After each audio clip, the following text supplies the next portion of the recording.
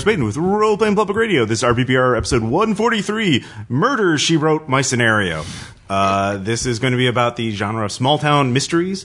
Everything from Murder, She Wrote to Gravity Falls to Twin Peaks to even JoJo, Diamond is Unbreakable. But I'm just mentioning it. All right, we're going to move on. Boo! Yeah. The podcast levels drop. Or Riverdale. It's a rich genre, and I'm thinking about running a sort of mini campaign in Bubble Gumshoe at some point. So I haven't finalized anything. So we talked to Sean here and Caleb to get ideas and sort of figure out the structure, what's appealing about it, and what kind of pitfalls to avoid, and our appreciation of the genre. Anyways, first off, we have a bit of news.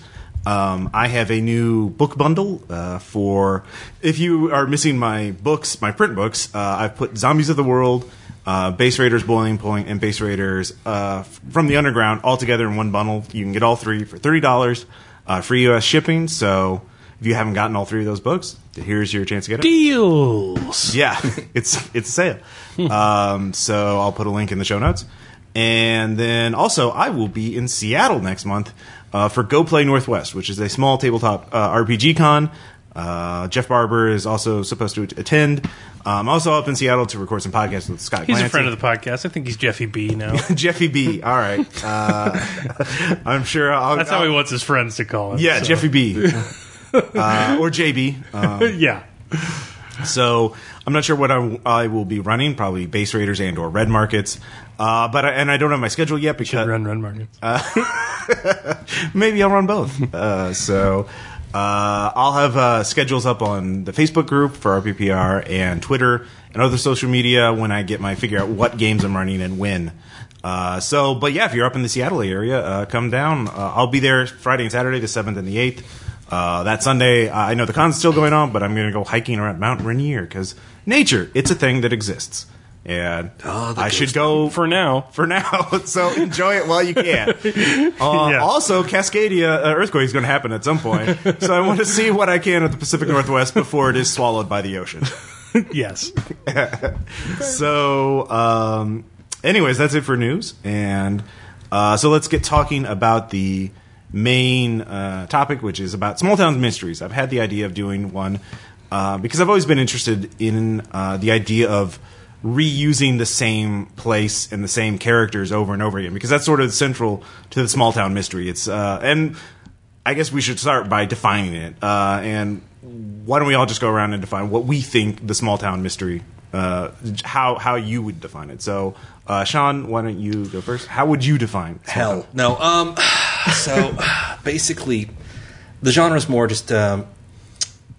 Try to find a good, concise way to phrase this, but I'll probably just throw something down there and you guys can sharpen it. Keep in mind, we have not looked up TV tropes at all, so this is original research. Yeah, this is like the academic source of TV tropes. So, there's something about there's the actual mystery shows where they showcase a small town where they keep going around revisiting familiar characters. There's always a deeper history that builds up the actual mystery because they have to somehow go further into it. So a murder happens or somebody vanishes. And you have to figure out, wow, why did this happen? And somehow this leads to you researching decades back in the past, centuries perhaps.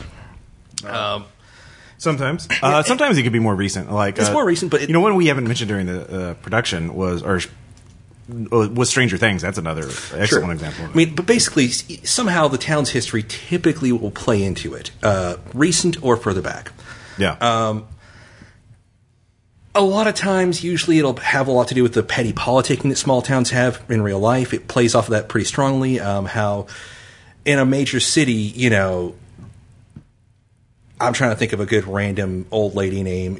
Susie, Aunt Susie can normally not wield real power in New York City. Right. But here in our pissant little town, this woman is like a real player behind the scenes. Right, yeah, she's not the, a random citizen who's not like a... Yeah, the characters in Law & Order SVU never consult Aunt Susie about the rape kit. Yeah. Right. Whereas in a small-town mystery, that's a thing that happens. Yes. So... Yeah, that's because, those are your resources. Like, in Bubble Gumshoe kind of does that. Yeah, but anyways. You can essentially make seemingly minor characters into, power players or, real political... Yeah.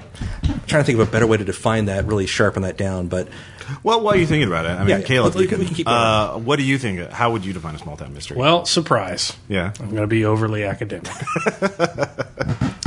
So I see the small town mystery genre as a whole as deriving primarily from this sort of fusion of the like broader literary tradition of regionalism or local color writing, if you want to go back to like Mark Twain and the American tradition or things like that, right? Where context, where the acknowledgement of in a time and in a place supersedes all other elements of the literature. Like, so for instance, Jim may be unintelligible in Huck Finn, but he sounds like Mark Twain assumed a black guy sounded like at the time, because the depiction of the time and the place supersedes all other elements of the plot, including realism.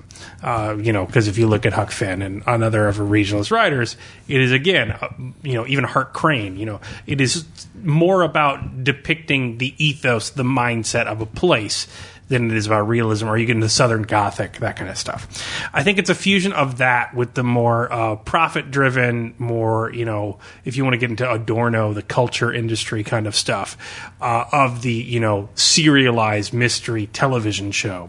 It's sort of a bastardized fusion. And I don't say bastardized in that it's like bad. I say bastardized in that it is a bit of a hybrid. It is a bit of a hybrid between this sort of impulse of people that are raised on that sort of regionalist writing tradition, 18th, 19th century writing, and then moving toward this more commercial adventure, mystery, murder of the week sort of things. And it's a fusion of that. So I think it's important to look at things like Law and Order. I didn't just make it was a crude joke. I didn't just make a crude joke about SVU, but Law and Order is not the small town mystery. It is the New York mystery, but it's the mystery that will occur every fucking week regardless of anything. Whereas you look at Murder, She Wrote, it is that same thing. The mystery is going to occur because we need a fucking show, or the mystery is going to occur because we need a book for 18th of Janet Ivanovich's books. And then it's going to happen because commercially it demands must happen. But we're also going to include some sort of, literally humanistic representation of people quality in it by, nailing it down in this very, lived experience, this very, place that has, recurring characters and a consistent geography. And we are going to, nail it down in this sort of literary tradition of regionalism. That's where I see the sort of, if small town mystery is its own genre. And I have not consulted TV Tropes, but if TV Tropes approves, I would posit that it's sort of this fusion of this sort of deeper literary tradition with this sort of new commercial mode of writing. Mm-hmm. So it also kind of, I'm sorry, I'm paraphrasing a little bit, kind of bring it down a notch, I guess, probably. Setting his character is a vital part of this.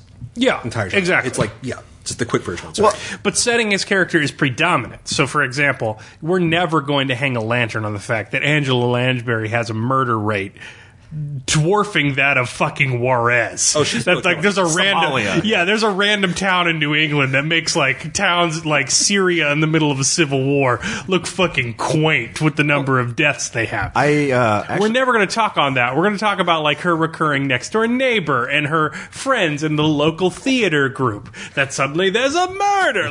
And that's the thing. It's sort of this weird like confusion of that. But that's the thing. Like regionalism was never about realism. It was an outset of realism, but it was a very much the development of the idea of verisimilitude. It's like there's no such thing as realism in fiction. There is the feeling of being real. And the idea in fiction is like the feeling of being real comes from the feeling of the term that's being thrown around all the time today is world building, which I also kind of hate because like there's terms that are like 800 years old that aren't world building that say the exact same thing. But the idea that like the sensation of being real is distinctly different from actual reality. And there are things that will get people closer to feeling real faster in writing than there will be in terms of actually perceiving real. Like, sometimes you just wake up late one day and you have a couple beers and you go over to a podcast and you go home and go to sleep. And it's not much of a fucking narrative and no one cares about it. It's real as hell, but nobody wants it. And so you're going for the perception of real and the idea that, like, the way you make murder have stakes, especially when it's a murder every fucking week and you don't know the person who died. The way you give it stakes and the death weight and the importance of the iconic hero doing that is by making that murder an event in a community. And the community is a story that you're invested in. You're not invested in whatever asshole that got fucking murdered that week. You're invested in, like, oh, how does Shrewsbury, how does Miss Marple, how does whatever fucking town Angela Lansbury lives in go on from this? Like, you're invested in that sort of maintenance of the civil order, and that's the sort of that's the stakes in the scenario. So, Caleb, you just helped me invent a second headcanon for Murder, She Wrote. My original was that Lansbury is the mastermind behind all of these murders. She is the architect. She has the murders conducted so she can keep writing stories. She's the avatar of the Black Widow. Yes. Now I've got a better headcanon. Just like I just want to see a single picture painted of Lansbury sitting in a bar, just staring with those dead eyes, with a glass of brandy or something. It's her and Detective Stabler. Yes. They get together in their high school reunion. Yes. Just talk about their cases. Just a mental image. Drink Boilermakers. I think I did read on Tumblr a headcanon post about Murder, She Wrote, where it's like she is literally the avatar of death. And that's why so many people keep dying around her, is that, like, she is unwillingly killing everyone around her through her psychic. And I mean, like, it's fucking advanced, like, reducto ad absurdum example when we talk about Murder, She Wrote. But I really think that summarizes the genre. Like, you're taking this sort of this materialist demand of the market. We need a fucking story this week. We need a book this quarter. Whatever it fucking is. Gravity Falls. Something weird's got to happen. We got another fucking episode, or Disney's going to cancel us, and they cancel us anyway. You've got. Well, they had a resolution at least. Yeah. They at least got a resolution. You have this sort of materialist demand. Something has to go wrong at this time, regardless of whatever. So this sort of serialized, formulaic stuff. But you also have to make it seem not fucking. Somebody died. Who gives a shit? Someone dies every fucking week. You have to, like, have some stakes to it. And so you sort of have these recurring characters. Yeah. I guess if I want to do another pop culture example, you could look at, like, the fucking Gilmore Girls, which is the opposite of that. Like, we will just talk about this bizarre town, and this bizarre town won't exist anywhere in reality, because Stars Hollow is like the utopian white nightmare that Portland was founded on, if it actually worked. But that we won't have a murder or anything actually happen to do it. We will just continue being invested in these characters in this fully realized but very limited space. So you can do that. And I think, like, it's very much the idea of, like, all right, if Gilmore Girls works, if I will watch these girls who speak like no one in reality has ever spoken and live in this world that is totally divorced from actual reality, but it's just fully realized and these interactions are consistent and, like, across the page, if I will watch them just talk about fucking nothing for 2 hours and, like, Netflix will revive it for another interminable term, why can't I just throw a mystery in there and have that carry along my murder of the week? Like, that's what I kind of see the whole genre as. Okay, yeah. So, I mean, judging from both of your descriptions, so we can see some elements are important, like history and place are very important, and then, like, the community.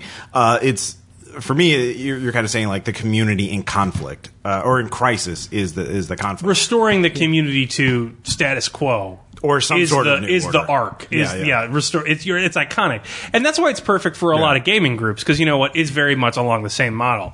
On a serial model, right, while you're not making money, Wednesday's game night, you need a game. Like, something's got to go wrong, and you got to have heroes go solve that fucking thing. And it doesn't matter what's going on else in the plot line. Something's got to, like, get you all together and scheduled and working on it. And so my idea is, like, that's why it works so well in an RPG framework, is because you are doing these continual lasting character arcs. You are doing these like continual world building, if you want to use that term. Right. You have these in-jokes that you're building with your friends. You're collaboratively making a narrative, but you're also sort of paying lip service to the logistical realities of playing an RPG, which is like, we all got to get fucking babysitters, and we all got to get off work, and we all got to like buy food, and we got to arrive in the same place at the same fucking time. We got to talk about the same thing for 4 hours, and we have to fucking deal with that. And it's sort of like, that's why I think it's a genre that so well works with the RPG, and why my default is like the mystery framework, even though I don't read that very much, just because it really works well for the theater of RPGs. Yeah. You got to get together. There has to be a reason to get together, and something has to happen stakes wise for it to be worthy of And you your want to see it attention. continue, yeah. But you also want to see it continue on to the next thing, and you don't want lulls in that. So you sort of make this this narrative of this place and your characters within it, whereas at the same time, someone's got to fucking die. Yeah. And you got to solve a mystery about that. So, Well, I mean, in part, I agree with you, but the default thing with the RPG is more akin to an Odyssey or a road trip, because it's a lot easier as a GM, correct me if I'm wrong, but to make up a new thing every week rather than to take existing elements you've already established and rework them to be just as interesting the second time around.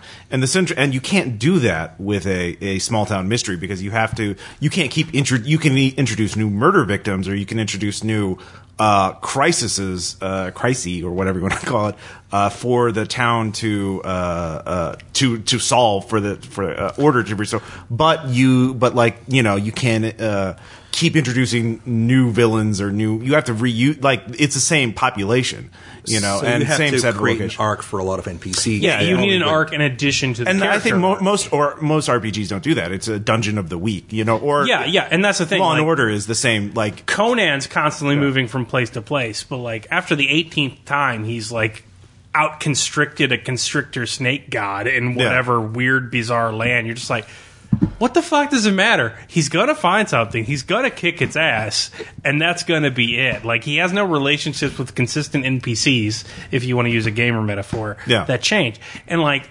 I don't think it's going to give you the best of both worlds, but it is, I think, that mystery like of the week in a small local setting that can be handled world building wise, and is not all of like I don't know, the Fertile Crescent or wherever the fuck Conan is set. A limited, Hyperborea.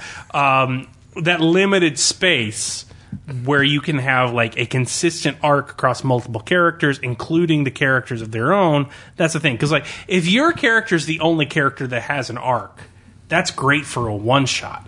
But if your character is the only character that has an arc every fucking week, it feels like reality's catering to you, and you get this like sort of Truman Show thing. It's a harm on verisimilitude. Yeah. Whereas like, if you have this small town that reacts around you while things still continue going wrong, you have this sort of issue that moves the narrative forward. Yeah. No, I agree with all that, but I just don't think it's done as much. I agree. I don't think it's done enough. I think a good thing in RPGs is that it's like becoming more prevalent. Yeah. You certainly see that with games like not only Bubble Gumshoe, but also Tales from the Loop, and more in the past, like Candlewood Manor for Monsters Other Childish Things had like a relationship generator to where you had all these NPCs, but you could interpret the relationships unique to your campaign. So there were Tales from the Loop is like, you can see it on every page of that book. Yeah. Like, even if you don't read the text, but like the inclusion of like combines next to mech walkers and like your shitty fucking Camry next to like an AI robot is explicitly meant to give you like, here's your literary shit, here's your commentary on the human condition, here's your fantastic shit that will actually get you to get a babysitter and show up to the table. And it's like in the visualization of it beyond even the text. Like, that's what you want in those small town murder mysteries. Relatable, but will get you out of bed. Yeah. So Sean, what have you run any of these kind of games before? Well, there was Cottonwood, I guess. Yeah, there was Cottonwood. Thank you for bringing that up. Cottonwood is an excellent example in terms of our own RPPR canon, because I think like most of our campaigns are more of the road trip kind of thing, like No Evil or Tribes of Tokyo. I mean, Tokyo was one city, obviously, but I didn't really have reoccurring NPCs as much. But Cottonwood, yeah. So part of that, of course, was based on your own observations of life in small town Texas. Yeah. And again, there's that element of realism, quote unquote. But go on. Oh, there was a lot of exaggeration that got used to kind of make it more interesting. If I just went day-to-day life in a small town, the monotony would have been the main villain. Yeah. And it can murder. That would be a different kind of game. Yeah. And that's a literary novel. Yeah. That's not something I get out of bed to go game. No, I mean, if I try to run that for a table of 3 to 4 people, it's just not going to happen. We would, it would turn into an action thing because we'd set something on fire. Yeah, exactly. Well, until you set things on fire, phones will be out, that kind of shit. Yeah, so obviously you have to get the murder mystery, and I had to make it as fucked up as possible. Actually, to throw out a few like small town kind of settings, I dug pretty deep into the Lynch bin on this one. I know not everybody likes Lynch, but I felt that Twin Peaks and Blue Velvet were great inspirations to kind of push things along. Yeah. The Twin Peaks is certainly a big name in this category or genre. Yeah. But honestly, again, a lot of the big thing was, again, to go back to the setting itself was a character, actually physically on some level as well. I kind of put it in sort of avatar. And you can have that. Certainly Gravity Falls has that too. Yeah, so... does Twin Peaks? I don't know. Sort of. Not. There's Bob. There's Bob. Okay, yeah. There's Bob. There's the Arm. There's the Star Giant. It gets really freaking weird. Okay, so there are manifestations of the. There are, but it's really again, it's just more Lynch taking the piss and trying to be just weird. Being Lynch, yeah. But no. Like in coming up with it, I didn't intend for it to go supernatural. Okay, it was not meant to be. Cottonwood Slim was actually just a dude. Okay, so when did you make that change? Because spoiler alert, it was. Whoops. If they're listening to this right now, they probably already listened to. Spoiler, yeah. What happened was I was sitting there in a break room, scribbling and like just trying to come up with names for different people, and the word wolf was on the paper, and for some weird reason, that's where the dog thing came up, and this whole mythology started like just descending upon it.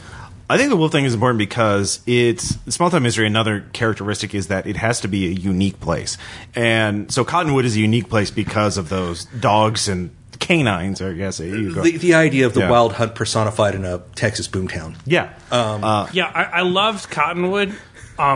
So here's the thing: Cottonwood, as the 1 or 2 shot it was, could have been just for me. This town is fucked up from like tip to toe, and it could have been just like regularly like that. However, I could have also seen Cottonwood like being stretched out to like campaign length because it was so fucked up. Like I could have, we could have just like as Texas Rangers walked through municipal departments and like dealt with how god awful they were. But that would be drudgery. That would be I'm a Texas Ranger. This is my work. And that's the thing. Were there this like strange, like true detective, arcane influence in the background of Cottonwood? That's a hook that gets me to the game table every night.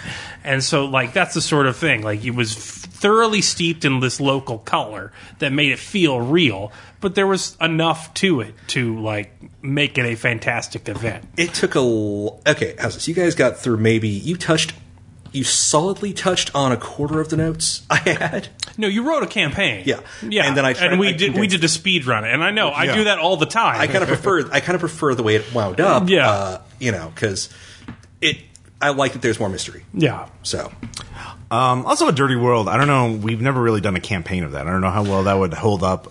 It's a great game, but I don't know how well it'd hold up for extended campaign play. Yeah, it's not been tested for long-term play. Yeah. So you'd need some different if you would change it mechanics, but that's like a game design kind of thing, not a narrative thing. And I think we're really talking about a narrative thing. No, we are. But I mean, game design affects the narrative. I mean, I agree. Yeah. So because there's different systems you can run these things. I meant narratively, like I could see a season of a TV show. No, it could series have been of books set in Cottonwood. Yeah. We can where we like Cottonwood. Northern Exposure style come in as like the Texas Rangers who are like. Not a nerd in this fucking nightmare of like top to bottom civic corruption and just like every day have to consult the alien like ethos of everyone that works in Cottonwood municipal like work. Like, yeah, I could see that being stretched out for a number of times. Yeah. Well, Sean has actually kind of already done that. At least with the Patreon game, he's used the Cottonwood setting for other one shots. Yeah, and has plans for more. I did Rojo, and that came. That was Slasher Flick. Oh no, I did Slasher Flick. I also did Rojo, another Dirty World. Okay, that got really a bit fucking real. Sorry, but. Yeah, no, there's enough material from things I've seen over the past decade that I can keep expanding the setting and just so that's another option if you want to do the small town mystery is to take that setting and not make it one cohesive campaign, but like maybe a series of mini campaigns or a series of one shots or a campaign with some ancillary one shots and stuff like that. You can take sort of a broad sprawling approach. I kind of feel like if you drag it out for too long, you have to come up with like micro rewards along the way. Yeah. To like resolve a bunch of little mysteries as opposed to the Who Killed Amanda Palmer arc, which frankly. Twin Peaks. Never Twin Peaks. resolves. Not real. Well, they answer. I thought they resolved it in Firewalk. I mean, at least you know who killed her. They literally state precisely what happens between Firewalk with Me and Amanda Palmer's Diary. Yeah, but the payoff is never there in the actual show. Yeah, which I think is a big turnoff point for a lot of people. Yeah, you have to dig deep into the mythos to truly understand what's going on, and even then, you're basically told you will never truly get it. Yeah, so. I guess when you're if you're a GM and if you're wanting to do a small town mystery, I think the main question is now that we understand the basics of it, of what makes a small town mystery, as opposed to like why it's Murder, She Wrote and not Law and Order. Law and Order, the only reoccurring characters are the principal investigators, and they don't revisit the same informant every week, and they don't do the same thing. I mean, they do, but that's because they're recycling bit actors. Yeah. They have different names. This week I work a copy store. Yeah.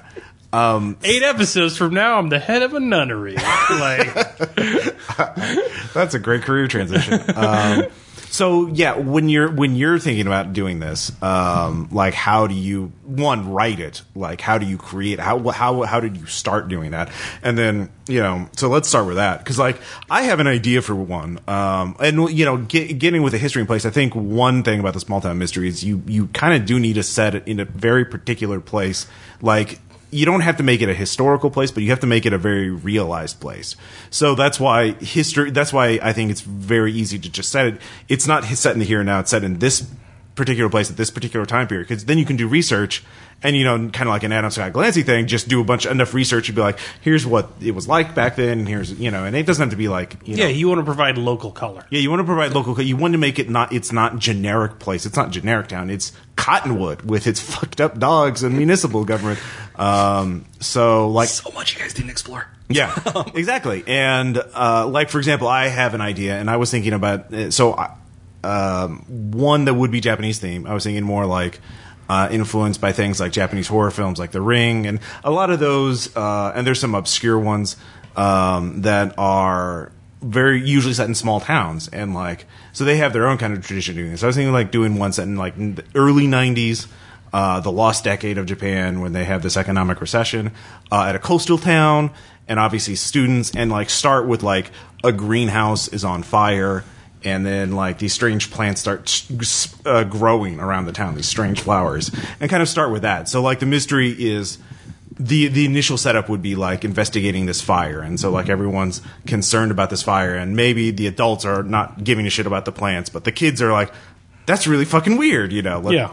So, but that's just my idea. So, in terms of you, how would you structure writing it up? I mean, obviously you could use Cottonwood as your experience, but yeah. I was just going to say one thing I just have to qualify is I'm the only non-professional writer at the table, so I know that everything I sound is going to sound pedestrian as fuck. Oh, don't worry about it. But the way that I looked at for any of the mystery scenarios I've written, it's really basic, but I know, but you figure out what happened. Yeah. You don't start with the mysteries and the hooks. You start with what really happened. And then you work backwards from there, building up the setting, and then you decide how do you draw them in. Do you think David Lynch knows what happens in Twin Peaks? No. I think I think categorically no. Dude hard no. Dude had a dream. I think I don't know. I'm actually going to watch the new seasons because, Yeah.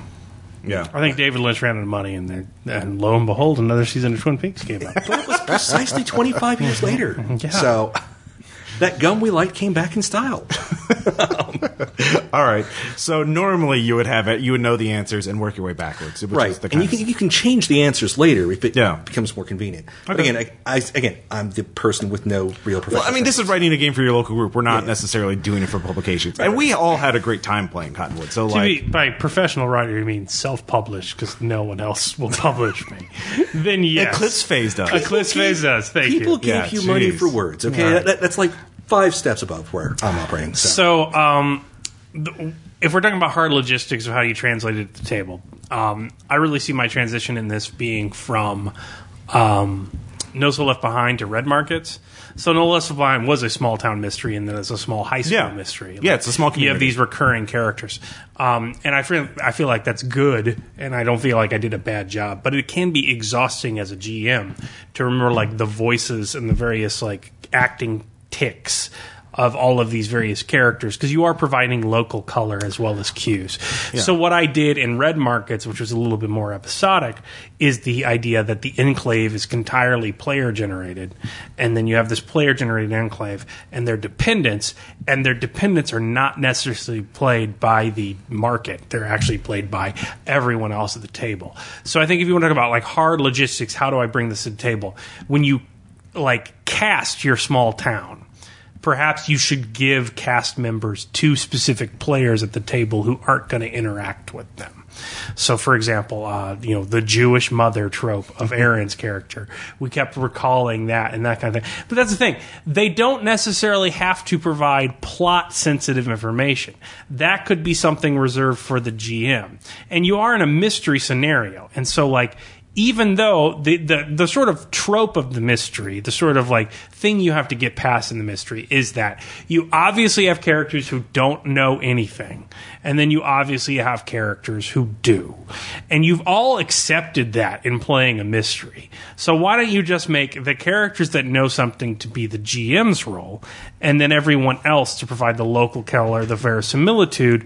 So one thing I would suggest as a GM advice is to sort of democratize this town. Like, give everyone 2 or 3 characters, and they don't have to like maintain a character sheet, but they know some basic tropes of them, and if they're talking to that person, they can be in different scenes, and that way, like, the whole Scooby Gang doesn't have to be fucking together for every fucking scene, which again is a sort of a violation of the narrative genre you're working in, because splitting up is sort of vital to the, clue gathering process. Yeah, I mean, look at Stranger Things. Yeah, exactly. Yeah, you need to deal with different combinations of stuff like that.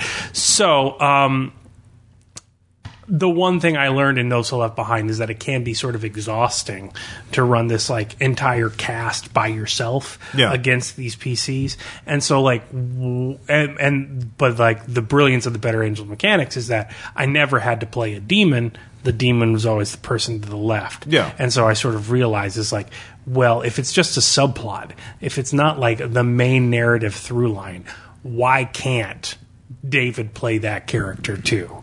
Why couldn't Bill or Sarah play that character? Yeah. And I think that's what I realized between that and Red Markets.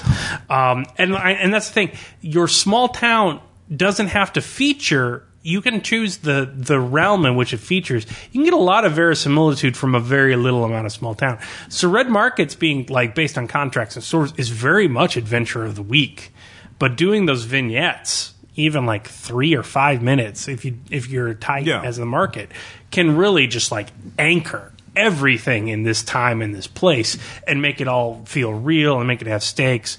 I'm thinking about Fallen Flag in that regard. Like, we went out and did some crazy whackety schmackety do shit every fucking week, but it always had like this clear, demonstratable, and I think by the end of the campaign, heartbreaking impact on this like, this very tight knit group of people. Yeah.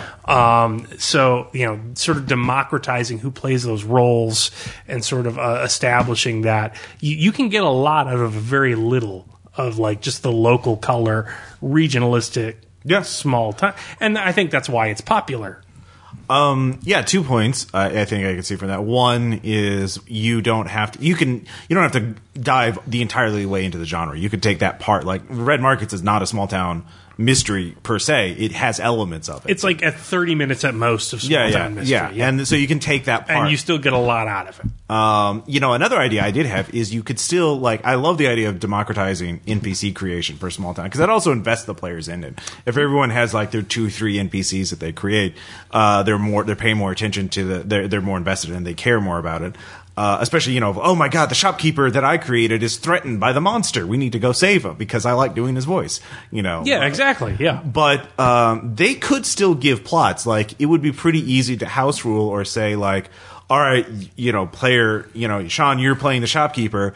If Caleb makes a skill check or he spins that investigative point, then I'll tell you what the clue is, and then you role play giving it to Caleb's character. Or you could, like, and that's the thing you could do with notes. Like if there's a plot point they have to deliver, just like, hand them a note. look at your SVU or your regular Law and Order episode. Like, you have a 45-second to a minute-and-a-half conversation that only exists to establish that person had a life before the cop showed up, which is done as quickly as possible, and then deliver a single facet of information, like they were here at this time, they bought this thing, they're related to so-and-so, like, and then that scene literally just fucking ends. There's no reason you can't write that down on a Post-it and slide it to so-and-so playing NPC so-and-so and have them just like, yeah, that's your talking point. Find some way to work that into the questioning. Otherwise, say whatever you want and just role play it out. Yeah. Yeah, exactly. So there are ways to. I think that's definitely the major trend now, is to do more collaborative things. Is not just the less load you put on the GM, the better it is, because, you know, instead of 90%, it could just be 60% of the GMs. And you can also see this in, like, actual genre TV shows. For example, Young Justice has that same kind of thing. It's in the second season. We're on that mountain near the small town, Harbor or something like that, or whatever it's called. I can't recall off the top of my head. But they're relocated. Their secret fortress is in a small town, is near a small town, and so they all go to the same high school, and, like, they had these small town elements, but the rest of the time it's an adventure of the week thing where they go out and, you know, fight crime or, well, do Black Ops for Batman. So you can have that. So you can even do different genres. It's not just necessarily Buffy's basically. Buffy's very much that. Yeah, the same kind of concept.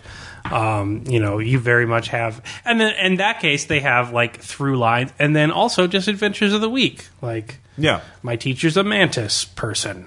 Yeah. Let's forget about that from now on, and now let's work on the vampire guys, like, for 2 or 3 sessions. Like, I mean, one thing is, like, we've been talking about small town mystery as in the traditional investigators who are solving crimes, or, you know, Encyclopedia Browning it or whatever. But it could be, like, more, let's go on to Black Ops to fight bad guys. You know, it can be, and that's sort of my academic. It could be any kind of procedural. And that's sort of my academic principle of this. Like, you never see, like, a genre literature that, like, gives up the idea of the image. Or metaphor or something, these deeper literary concepts.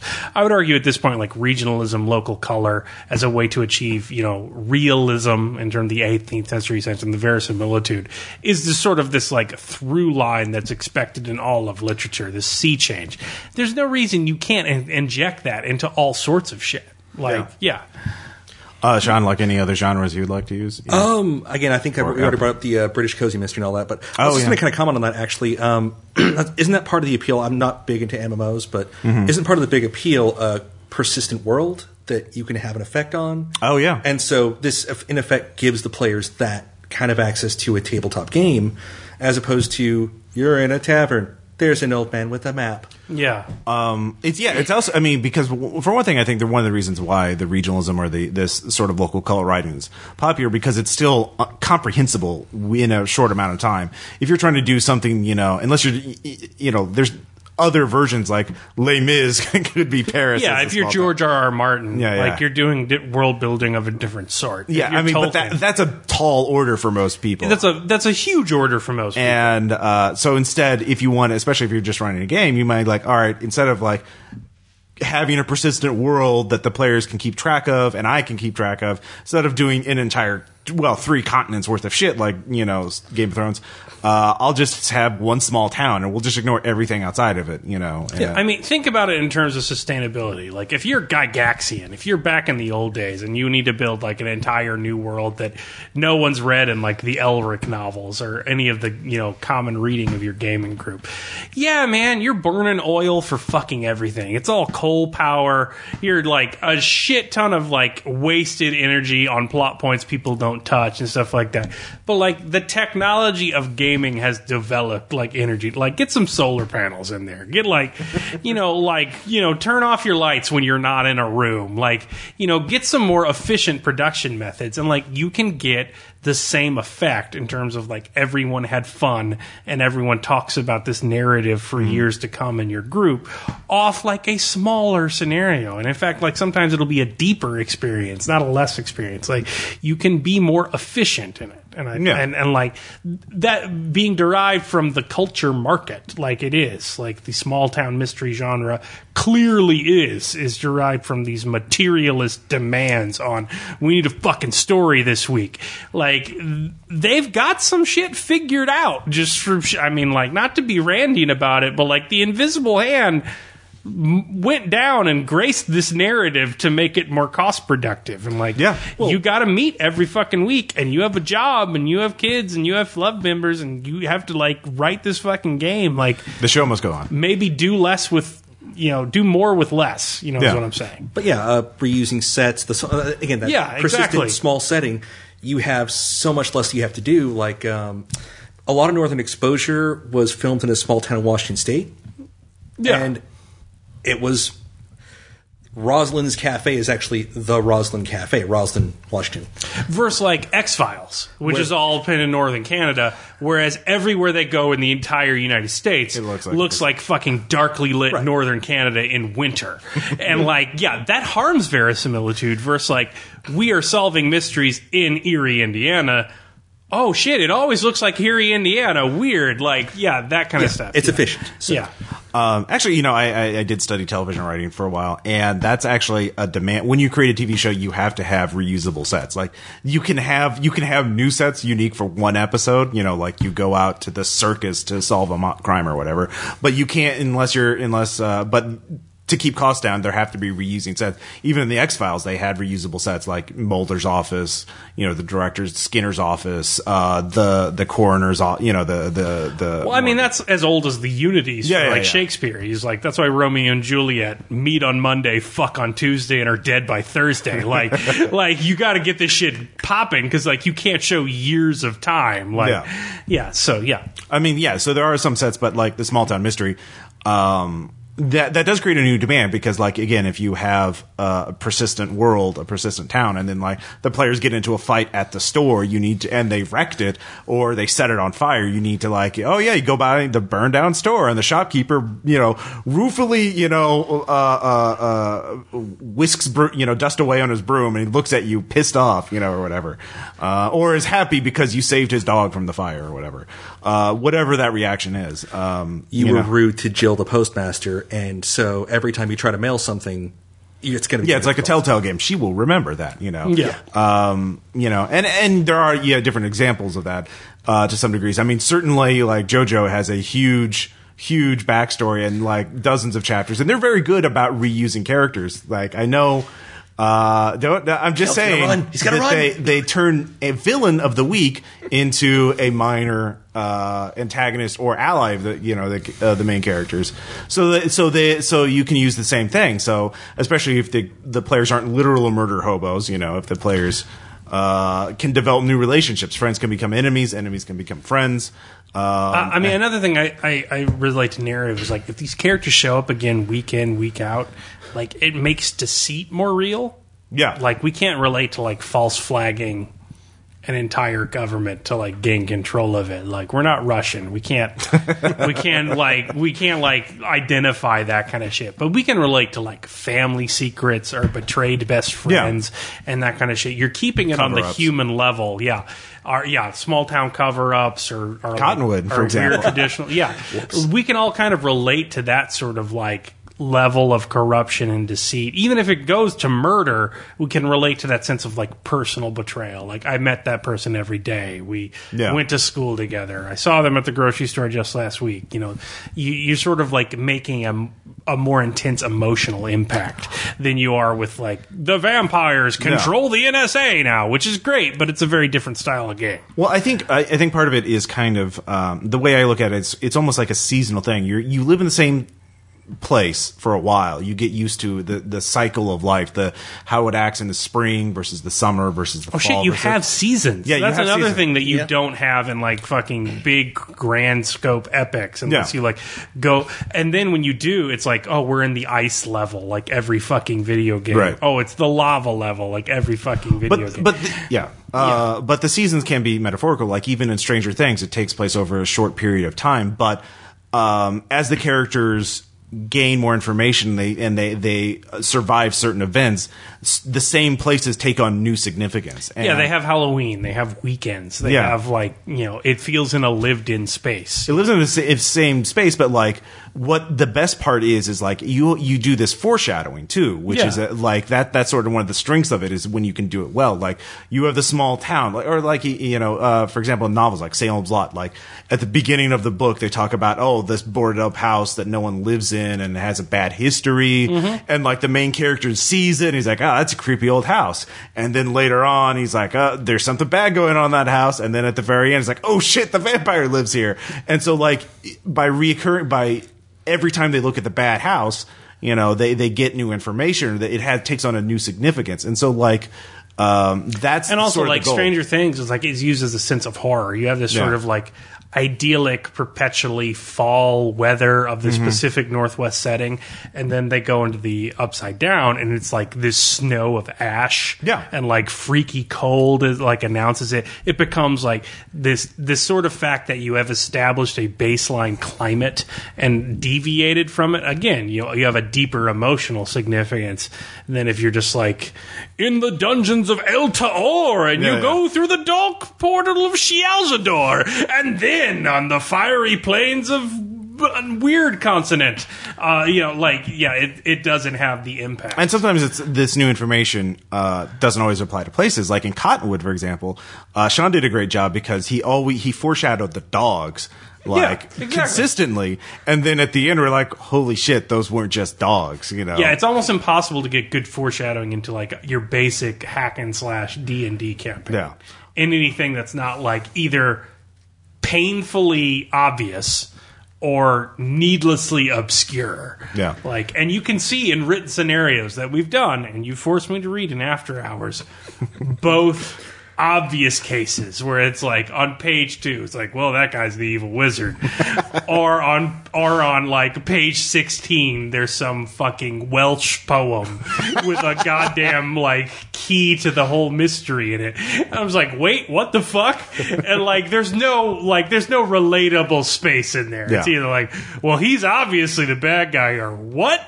Because like the whole narrative doesn't lend itself towards that. Yeah. Sean, any thoughts on foreshadowing? Or Okay, I think Caleb covered it pretty well. I mean, like, I've read through some of the books where it's like, and there's a red button. Make sure to mention the red button. Why the fuck would I mention it? Oh, it blows up the world. Okay. Well, I mean, like, when you're doing Cottonwood, did you specifically think that the dogs were going to be supernatural at the beginning? Or was that just kind of like, oh, that's been working really well? I originally planned to make it just more of a basic motif. Okay. And then I gave it a more supernatural significance as I was developing the scenario. As the whole wild hunt thing developed.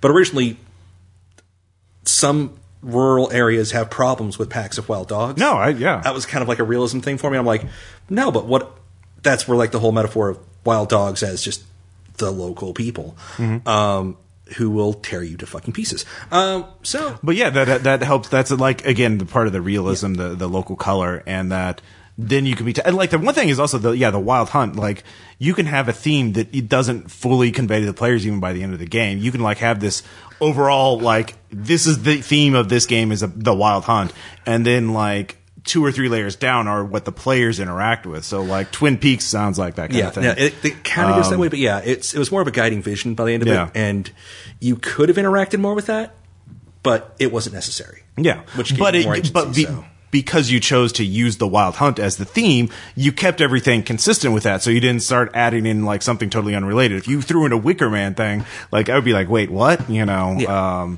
And that's another small town mystery. I mean, that's more of a movie, but like the original at least is an excellent kind of small town mystery. I mean, it's really a verisimilitude tool. No matter how you execute it, like there's a reason Stephen King writes almost exclusively in Maine. If I need you to believe there's a giant fucking bat creature in tunnels beneath this city eating folks, I really need to be able to see that fucking textile plant in aching detail to understand like the significance. He's kind of a master of this. Yeah, like I mean, and that's the basic principle of it. Like I will make this fantastic thing that will get you to the table, more stakes, more relatable by giving it this persistent, realistic place. Yeah, and if you ever see a Wagoneer in Maine, get the fuck out. And you know, we were talking about like the real world and real historical places, but obviously. I know it shouldn't have to be said, but I'm going to say it anyway. You can set these in other places. Like, I could see doing a small town mystery in Eclipse Phase, for example, if you just had an isolated area. A habitat or an exoplanet colony. A fantasy world. Like Terry Pratchett is very good about like not Ring World in general, which makes no sense in the broad spectrum of it. But like, I'm going to set it in this city, and the city has like a theme and the very like or aesthetic. Village, or the village has a very like a theme or an aesthetic that is like consistent across the board. There was kind of a murder mystery sort of thing. I don't know if you guys watched Outcasts. It was a British. I don't know if it was BBC proper, but it was basically a space colony. Okay. There was a whole lot of again small town corruption kind of mechanics because it was this isolated colony. Actually, holy crap! If it's all it's got like a deeper history to the planet, and they have to figure out what's really going on to survive, essentially. But Outcasts. Yeah, I think that's what it was. What was that sci-fi show where it was like? They tried to attach it to a video game, but it was like 7 different alien species living in like the ruins of St. Louis underneath that's the a arch. different one. Yeah, that's they did this enormous galactic world building thing, and they're just like, fuck it, it's set in St. Louis, because it's just like more stable, like it's an easier pull. I think that was that Independent. No, that was Defiance. Yeah, Defiance. Yeah, that was it. Yeah. I tried watching that.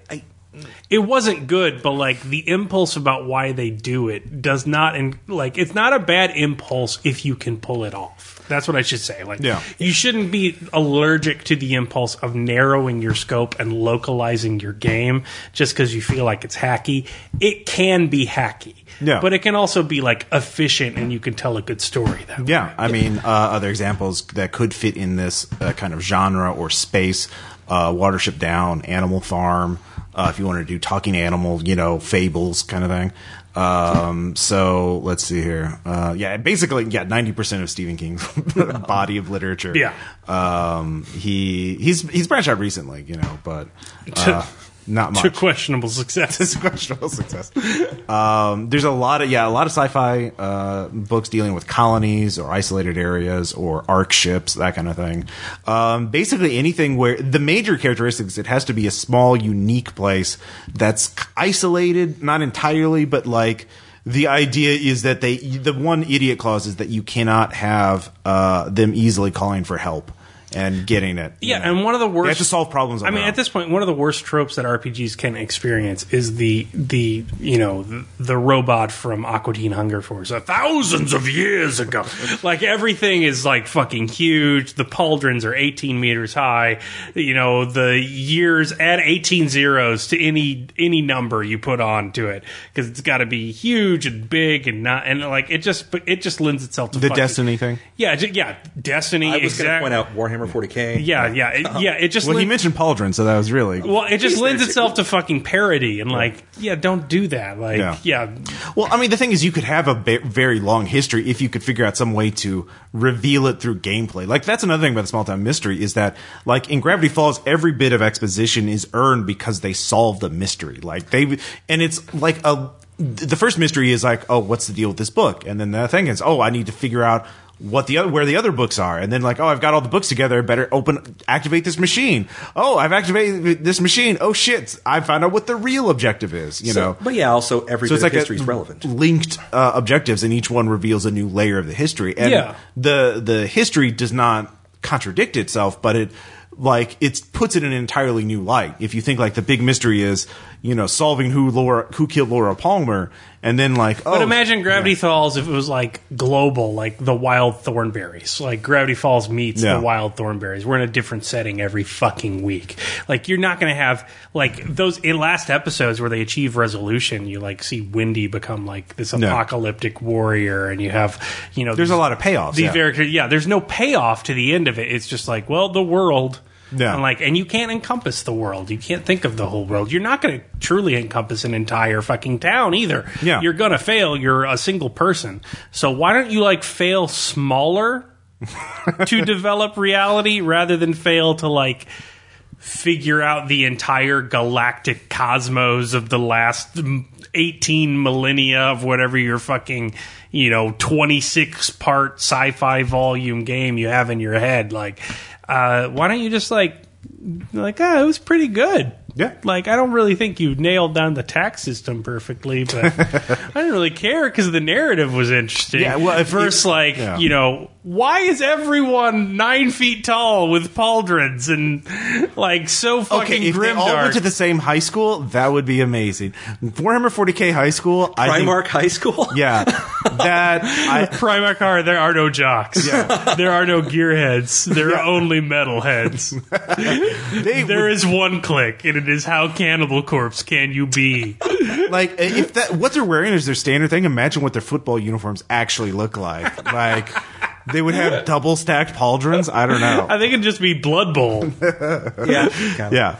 There's holes in the stadium. So and things have to get sexy. So like these, Space Marines, making out, in the back of steamy APCs. But I would run 40K if it was set in a 40K high school. But wait, he's from the that's our new Hillfolk game. I think. But wait, he's from the Chaos Clique, and he's one of the loyalists. Yeah. Ooh. Oh, see, there you go. It's a Romeo and Juliet thing, Yeah, Riverdale with vaguely fascist overtones. Yeah, and you can still get the incest in, probably. Yeah. Well, technically, they're all related. So yeah, exactly. So they're clones. Yeah. So, yeah. Hopefully, we'll get a lot of positive comments on that. Or very angry ones. Do it now. Yeah. So yeah, you could really do it in any genre that RPGs can do it. It's going to up the stakes and make it feel more real, whatever you're doing. Yeah. If you have this sort of persistent world around it that's manageable in size. So at some point, I will run a Bubble Gumshoe game that does focus on small town mystery.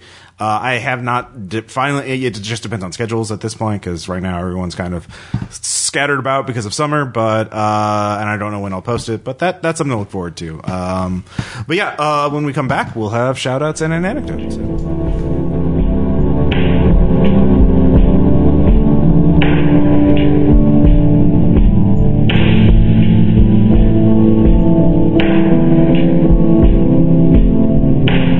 And we're back, I believe. Yeah, there we are.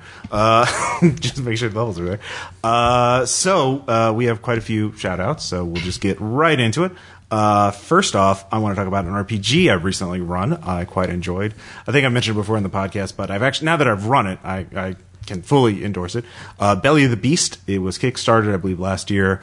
The premise is that it actually is kind of a small town thing because you live in a small little tribal area by default. One of the stomachs. You have one of the stomachs of a continent-sized beast that is swallowing up a planet.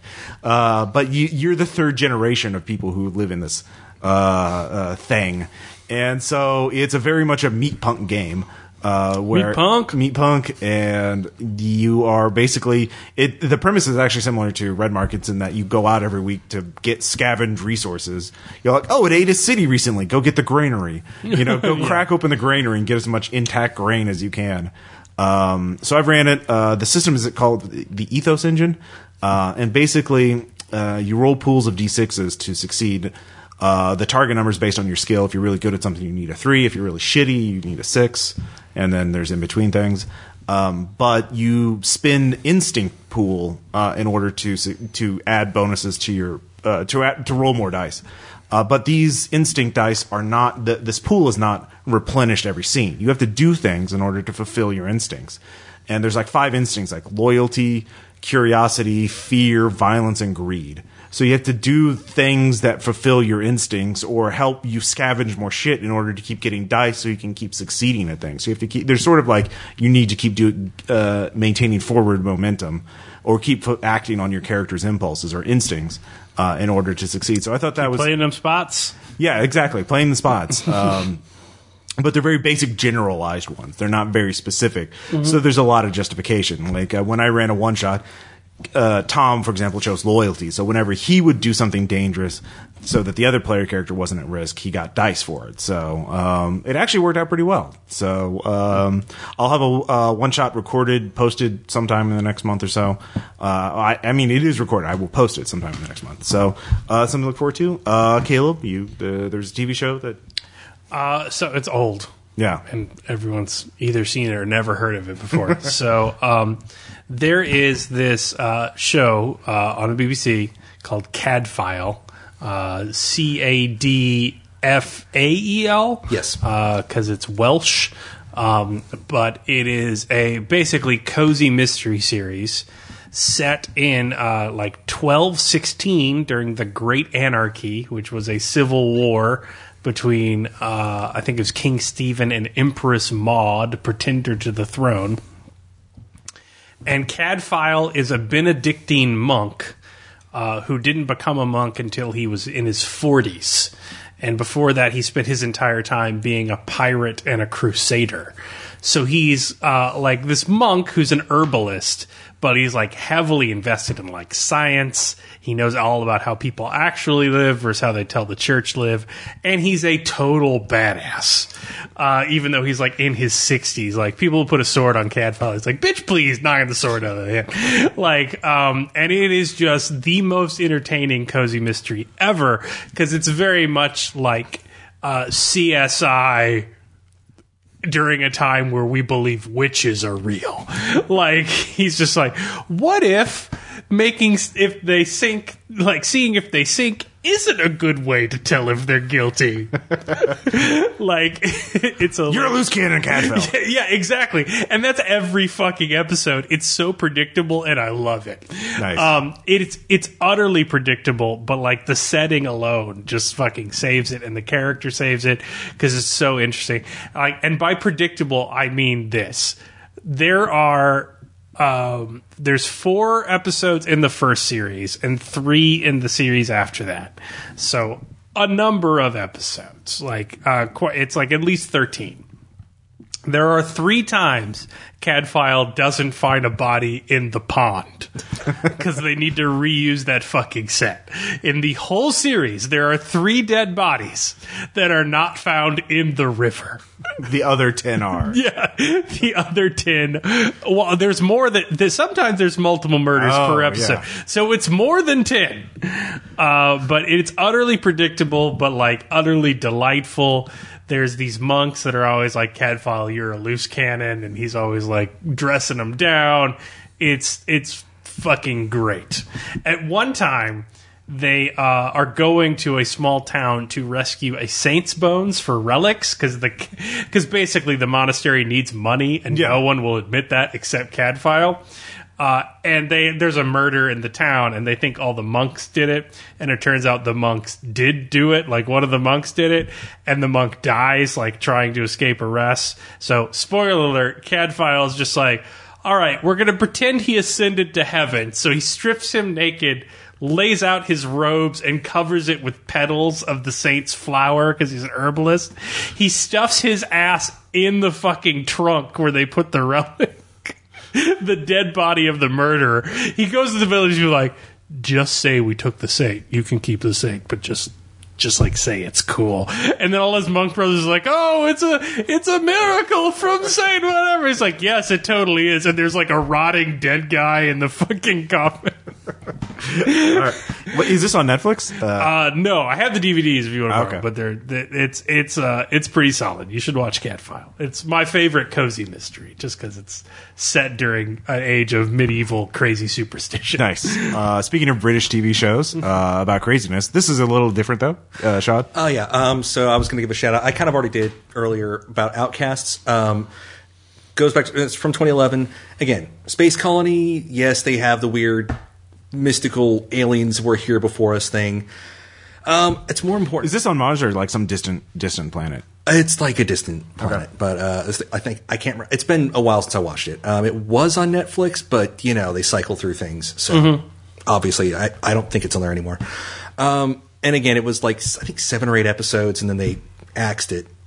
But basically, they have to figure out what happened to essentially a previous colony and what's going on right now with all their personal petty politics and who's actually running the place, and there's like a attempted coup, that kind of stuff. It kind of fits that same small town mystery aesthetic, but it's kind of a hard sci-fi approach instead of it being like, we've got all sorts of faster than light.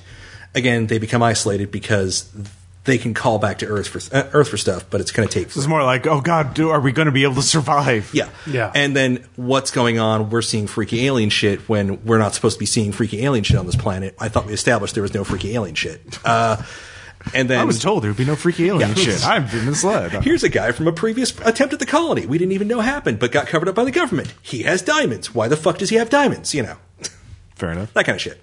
Cool. So no, it's actually a pretty good watch if you can track it down. Decent, basically. Probably be on Hulu or something like that. It probably is, or BBC America's. Oh yeah, they might have that. Everyone's streaming these days. It's all the hot rage among all the kids. So I call it hot rages. Yeah, hot rages. Yeah, sorry. That's what the kids love to talk about.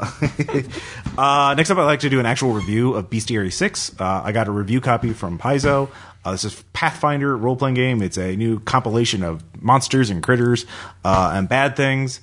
Now I've basically burned out on Pathfinder and D20 games in general, except for 13th Age.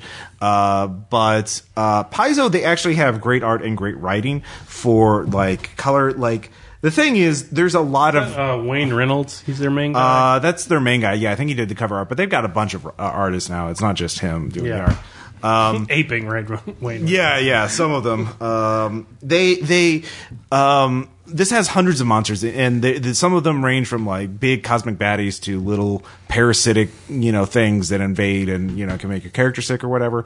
But each of these could be a lot of these are like, they're obviously the premise for an adventure based around this weird fucking thing, like, oh, here's a whisperer. He's a weird alien fae. He's like a faceless guy. He transforms the landscape around him into this hellish nightmare thing that can kill you.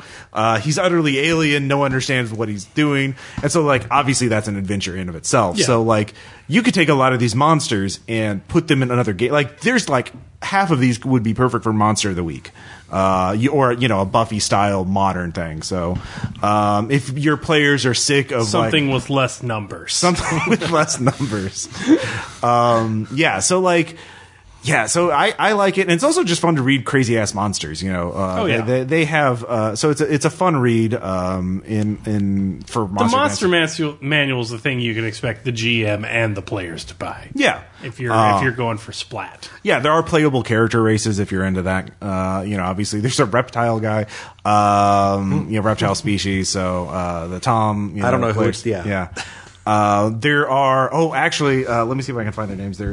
It's like an E, but there's were insects. So here it is, Intothrope.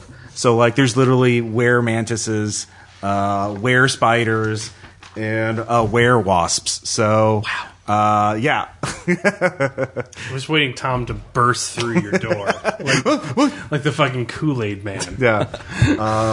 So yeah, no, I mean I've been summoned. It's a $45 book, so I hope you like monsters. Yeah, if you like monsters, this is good. I mean, obviously if your Pathfinder group is burned out on stuff or they know that they've memorized the contents, there's some weird fucking shit that's going to throw them for a loop. Give them a were-whisperer. Yeah. No, you can give them a were-whisperer. You could. That's how templates work. So I'm a weird alien fae that had transformed, and I'm also a giant wasp. So fucking deal with that. Stage 2, giant wasp. Fuck you. Was it a fae that got bit by a wasp? Yeah. Or a wasp that got bit by a fae? It's a fae. It's like werewolf rules. Like, all right. They even keep the full moon thing for some reason. It's like, in the full moon I was bitten by a spider. I'm Spider-Man. Oh, that means you're a hero. No, we're Spider. So there's some naturalist in the Pathfinder universe like the population just jumps during a fucking full moon, and then it shoots back down. Of every animal, I can't tell you why. You know, sometimes an We got wolves, we got different insects. The whole biome just boosts. Human population drops precipitously. Sometimes an unspeakable fairy horror loves a wasp nest very, very much. Is all I'm saying.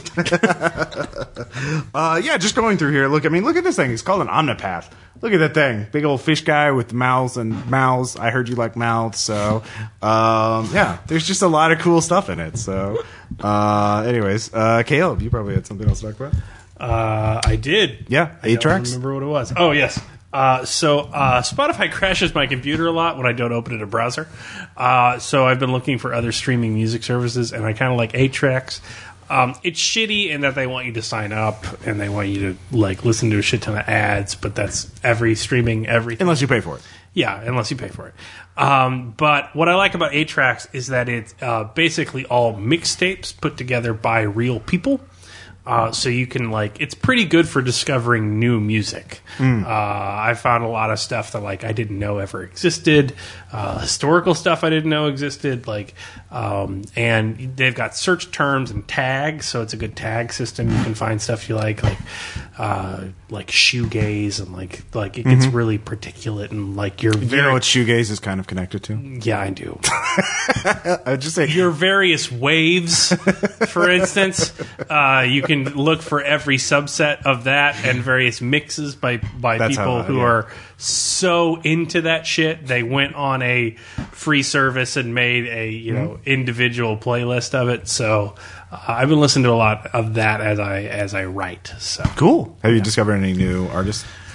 I haven't found anything life changing except that there is a lot of shoegaze, psychedelica, lo-fi stuff that I'm really into. That's about the only aspect of new music I keep up with, which is lo-fi, psychedelica kind of rebirth. I've recently gotten into lo-fi hop, which is very chill. It's related to chill hop. It's very relaxing kind of. Yeah, I've been listening to a lot of Wand and Tame Impala and stuff like that. But there's a bunch of historical stuff out of San Francisco I didn't know who existed.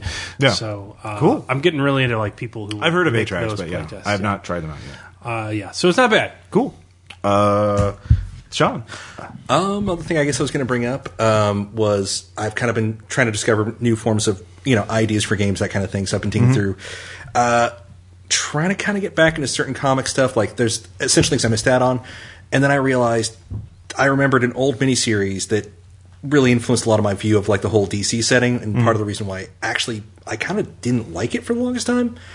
I hate Superman with a passion. Just on principle. And no one's going to disagree here. Yeah. Part of the reason is I'm not a huge fan. I'm not Spencer. Spencer's not in the room. We're fine. Okay. Yeah, we're fine. So I like good Superman stories, but they are rare. Yeah, the ones where he's not Superman. Yeah, basically we already established.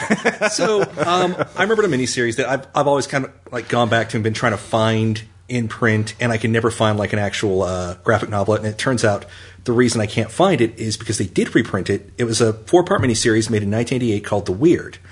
And it got reprinted as part of Comet Man because of, general comic book dickery. And so I ordered it recently. I'm excited. In this story, it's the first, little 8-year-old impressionable Sean read this and went, oh, the Justice League are assholes. I didn't realize, because you've always got that plot that shows up in various sci-fi, fantasy, whatever, where an otherworldly power comes to save us from a threat we didn't realize existed. Thanks. And the heroes are always colossal jerks about it. It's just a thing. It is a thing. Yeah. And it's the first time I've really experienced that. But this was that story being told from the perspective of the otherworldly power. So, from a dimension of pure energy, or Macrolats and Zerolats, and a bunch of mythology. Macrolats, evil Imperials that eat the Zerolats and enslave them. A lone Zerolat finds out about a plot to essentially invade our world and fuck shit up. He escapes, takes over a recently deceased man's body because he's ethically opposed to the idea of possessing somebody who's alive. Has to modify the body because his superpower is he understands energy principles we will not begin to hope to understand for millennia. He's a huge nerd. Got it. He's an ethical Yithian. Yeah, pretty much. Yes. He's a cruelty-free Yithian. Yes, so he revives the body. Oh God, he's a hipster. But a hipsian. he gains the guy's memories. That's my and so high school ska band, Mr. Yithian. Oh, there we go. he gains the guy's memories and starts doing, like, it gets kind of weird. Like, he decides to try and reconnect with the grieving family. Yeah. To kind of, like, somehow connect with that, but he's kind of confused about it. In the meantime, he goes to Justice League for help and lets it accidentally slip, like a player character, that, oh, by the way, my body's unstable and might explode and take out your planet, but if you let me do this thing first, I'll fuck off and everything will be fine. You might explode! You must die! You know. That's punchy. That's the best thing. Yeah, so essentially, issue 2 is one of my favorites because this is the issue where Superman goes full rage mode. The weird can literally just phase through objects and he's fine.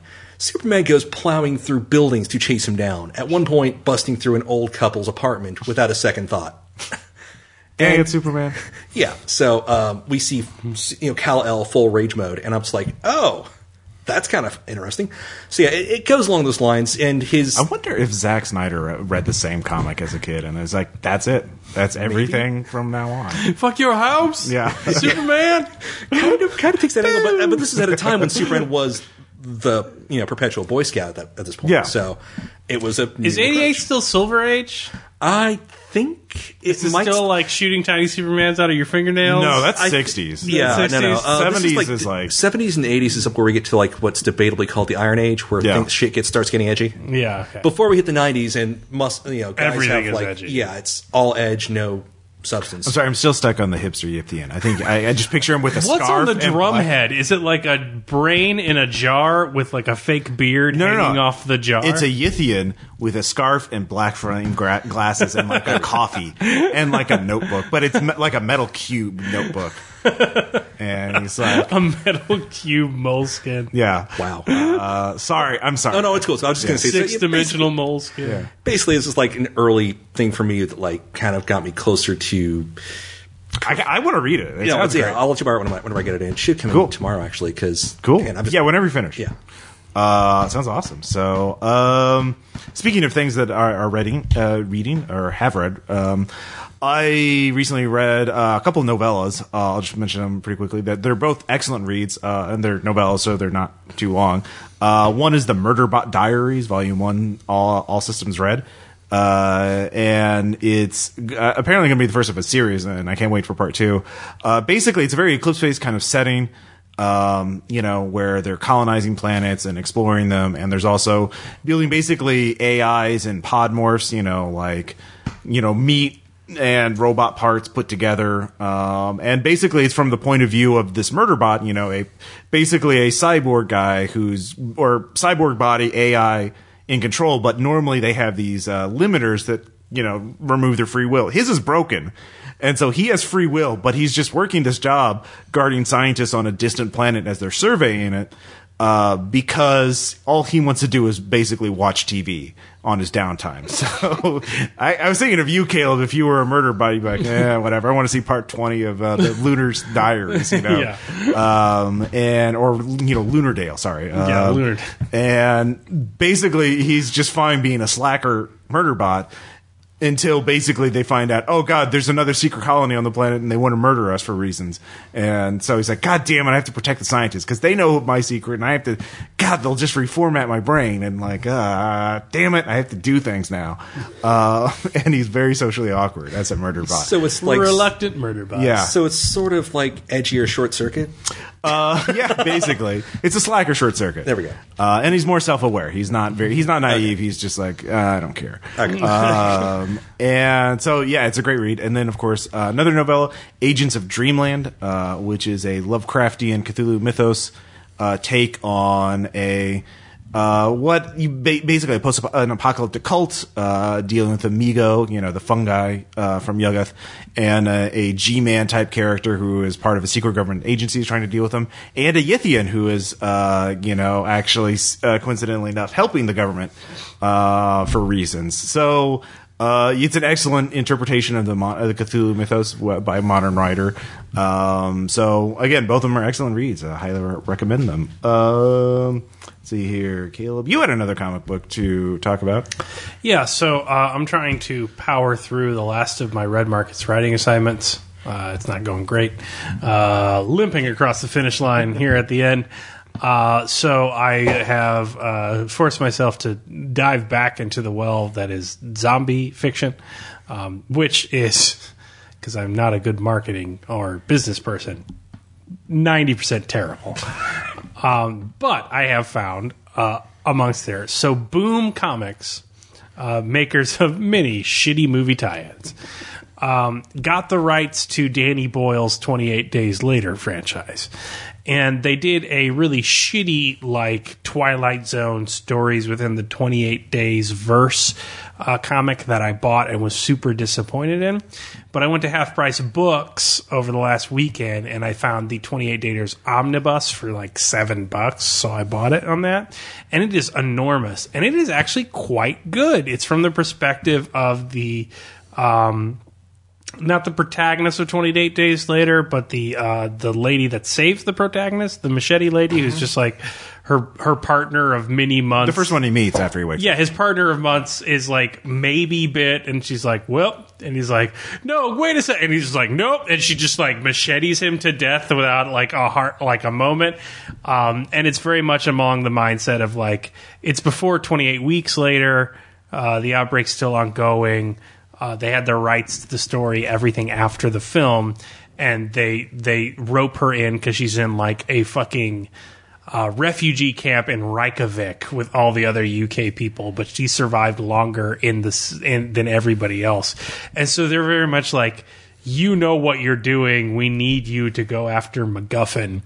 And she does it. And it's pure Taker shit. Like, she's just like, all right, you're going to do what I say. Everyone needs to wear leather. You all need machetes. Like, it's very much like, all right, I'll do it because I need money because I live in a tent city in a frozen tundra. But y'all bitches know that the rules are different out here.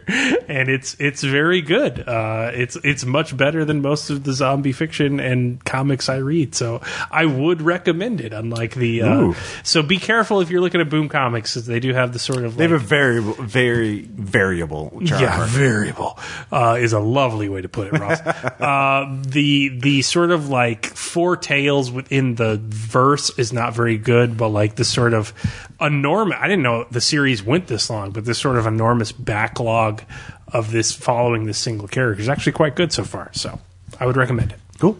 Not quite a shout out because we usually don't do big things, but I do want to mention that I recently played through and beat Nier Automata, and it's an excellent game. It's not perfect, obviously. It does have fan service. Not Senpai. Yeah, well, it's not. It's actually a lot better than most things, but the character designs are kind of fan service. My skirt is tactical. It is, but it's an excellent deconstruction of like video game ludonarrative design tropes. You play through the same story through multiple characters' perspectives.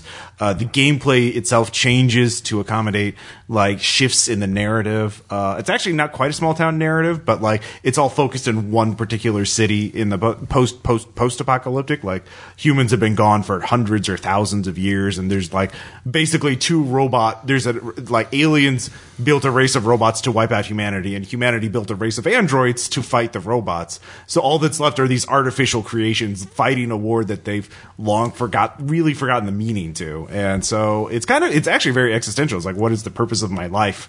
Especially once you find out the truth that, the human, I don't want to get into it, but like, I've seen some videos on it. Yeah. Like, it seems like it's deeper than it would appear. Exactly. And like the game, like, but the videos are just like, the blindfolds they wear are a metaphor. Yeah. And I'm just like, it looks like bondage gear. Or like, so no thank you. Just headcanon, it's Lady Gaga fighting far in the future, Like, that's actually pretty conservative for her, With the theme that hell is other robots. Yeah, hell is other robots. Hell is other robots. They actually bring up Sartre, and there's actually a character named Sartre, and you have to find him philosophy books.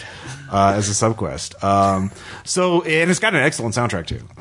So it's actually worth playing through. I mean, there's worse ways for Japanese designers to be up their own ass. Kojima. Well, okay, to be fair to Yako Taro, the guy who made Nier, he's like, why'd you make them look like fetish models? He's like, I like girls. I don't like. There's no story. He's not. Yeah, it wasn't like they breathe through their skin. Yeah, no, it's like. I'll give him that much at least. He's like, I'm kind of a perv. All right, well, great. Yeah, at least he's honest about it. So, but anyway, sorry, Caleb, you wanted to talk a little bit about the big movie you saw recently. So, guys, we're probably going to talk about this in Mix 6 because I'm just astounded as anyone else. Wonder Woman's actually good. I've been hearing good things about it. I have not seen it yet. So to be clear, because I don't want to be judged, we were at my parents' house and they wanted to go see a movie and they wanted to go see Wonder Woman. So I did not pay and I went under protest because I've seen things that Zack Snyder has touched and I've seen them wither and die. So I was not expecting anything, and it's actually like I've had to take some time because I'm just like, was I expecting it to shit itself and die, and then it low expectations, and then it just shit itself? Yeah. Was it an expectation thing? But no, it's actually a fairly good superhero movie because that's a genre now where you can judge it as beyond just a film. You can judge it as a superhero film. It's established, and it's the best parts of Thor, the first Thor, where he's sort of innocently naive about the way humanity works, and you sort of get that consistent defamiliarization joke with Chris Pine. Chris Pine is dashing, but also not playing Captain Kirk. He's not super cocky and dicky all the time. And then it's also the best parts of Captain America. So, because she comes onto some Kaiser worshipping crowd assholes and she whips the fuck out of them, just beats the shit out of them. And also, it's really refreshing as a superhero narrative, even though it follows the same basic arc. In that the arc is I want to go do the thing, let me do the thing, and she's restrained from doing the thing by other things, so it's sort of reinforcing the patriarchy. It's never the burden of responsibility or should I be a hero. She wants to go stab Ares. She stabs a guy, spoiler alert, it's not Ares, and then she finds Ares and she goes to stab that guy instead. That's the arc. It's I want to go stab Ares. Stab. Ah, shit, I wasn't Ares. Oh, you're Ares? Stab. That's the whole arc of the film. It's not what does it mean to be a hero and should I really do it? And my mom's name is Martha. And it's not angsty or bullshitty. It's just no, let's go do the thing. Why won't you let me go do the thing faster? And then No Man's Land is well, you can't charge across No Man's Land. It's but Ares is over there, charges across No Man's Land. I fucking love it. So yeah, it's really pretty good. And I don't feel guilty about watching it I have every Zack Snyder film. I didn't need to take a shower afterwards to watch the jingoist bullshit off of me. It's not a Michael Bay movie. Right. It's good. Yeah. There's no two giant metal balls. I didn't want to throw up and despair the future of humanity afterwards. Have you seen it yet, John? Oh, it's an okay superhero movie. Yeah, good. I haven't watched any of the new DC movies. Oh, I envy at you. all. I've avoided them meticulously, and that's fair. But you should watch Wonder Woman. I know. Wonder Woman. I was planning on breaking that. Yeah, and Sarah loved it as well, and she likes normal super movies. But she retweeted a tweet at me that was I understand what dudes feel like now because I've seen Wonder Woman and I want to barehand fight every man I see. And it's the point where she charges across No Man's Land and just goes ape shit in the Trent, just fucking up some German dudes. It is badass. She wrecks some fools. So it's pretty good. Awesome. So finally, also there's a love subplot and it doesn't derail anything. Between Wonder Woman and Chris Pines? Yeah, Right. I mean, you knew this was going to happen, but it's not we fucked. Can I be a hero? Yeah. It's no, he's a pretty good lay. Anyway, off to stab Ares. It's so great. I was just woo, go Wonder Woman. Nice. Awesome. So finally, speaking of fighting, we've started the Unknown Armies campaign. So it is set in Kansas City. It's not quite a small town. But it has some elements, hopefully, that are reoccurring characters and that kind of stuff. So we have 4 player characters, 4 players, me, Bill, Dan, and David. I'm playing a Cinemancer, weirdly enough, if you're familiar with that in Unknown Armies. I get powers through movie tropes. And we had a fight in our first game session. So, Caleb, do you want to set that up?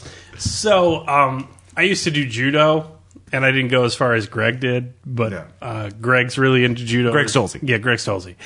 And I love Unknown Armies because of all his systems. That's the system where it proves that he understands how fights actually work more than anything else, because combat is just stupid. Not like stupid and like unentertaining. It's just like this yakety sax, blind, like flailing of nonsense.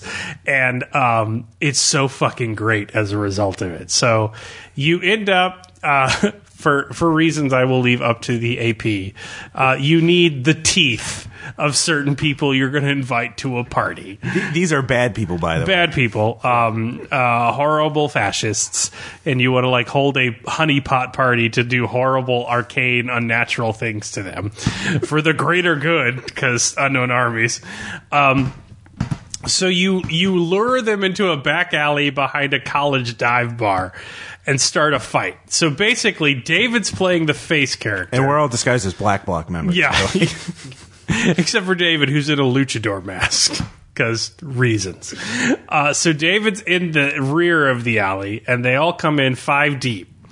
Whereas you come in 3 deep on the back end. So it's like Mook, Leader, David, and then it comes like Bill, Dan, and then Ross behind them. So they come up. Ross is a Cinemancer, so he has a power called does it smell like chloroform? Yeah. I actually used 3 of my spells in that fight. The first one was actually the banana peel gag. So he doesn't want to fight 5 people, so he throws a banana peel after one guy, and he trips on it comically. Yeah. Because he can use movie tropes as weapons. Then he chloroforms another dude, and then it becomes like this yakety sax nonsense of violence. So like Bill and Dan are like whiffing and just like hitting the wall with sticks, are hitting other people, and they're like punching ineffectually because they're rolling for shit. Because your average like ability for violence doesn't get above 60% if you're like a badass. And they're like all falling around. Ross is just dropping spells. So the guy that's fighting David like hits on he says he's going to bash the guy's face in, and there's a irony power for Cinemancy.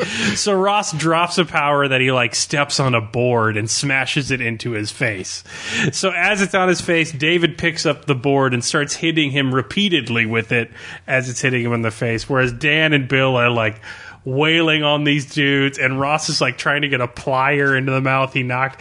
It was just the biggest clusterfuck of like flailing around barroom violence I've ever seen. Like no one looked cool even when they did damage.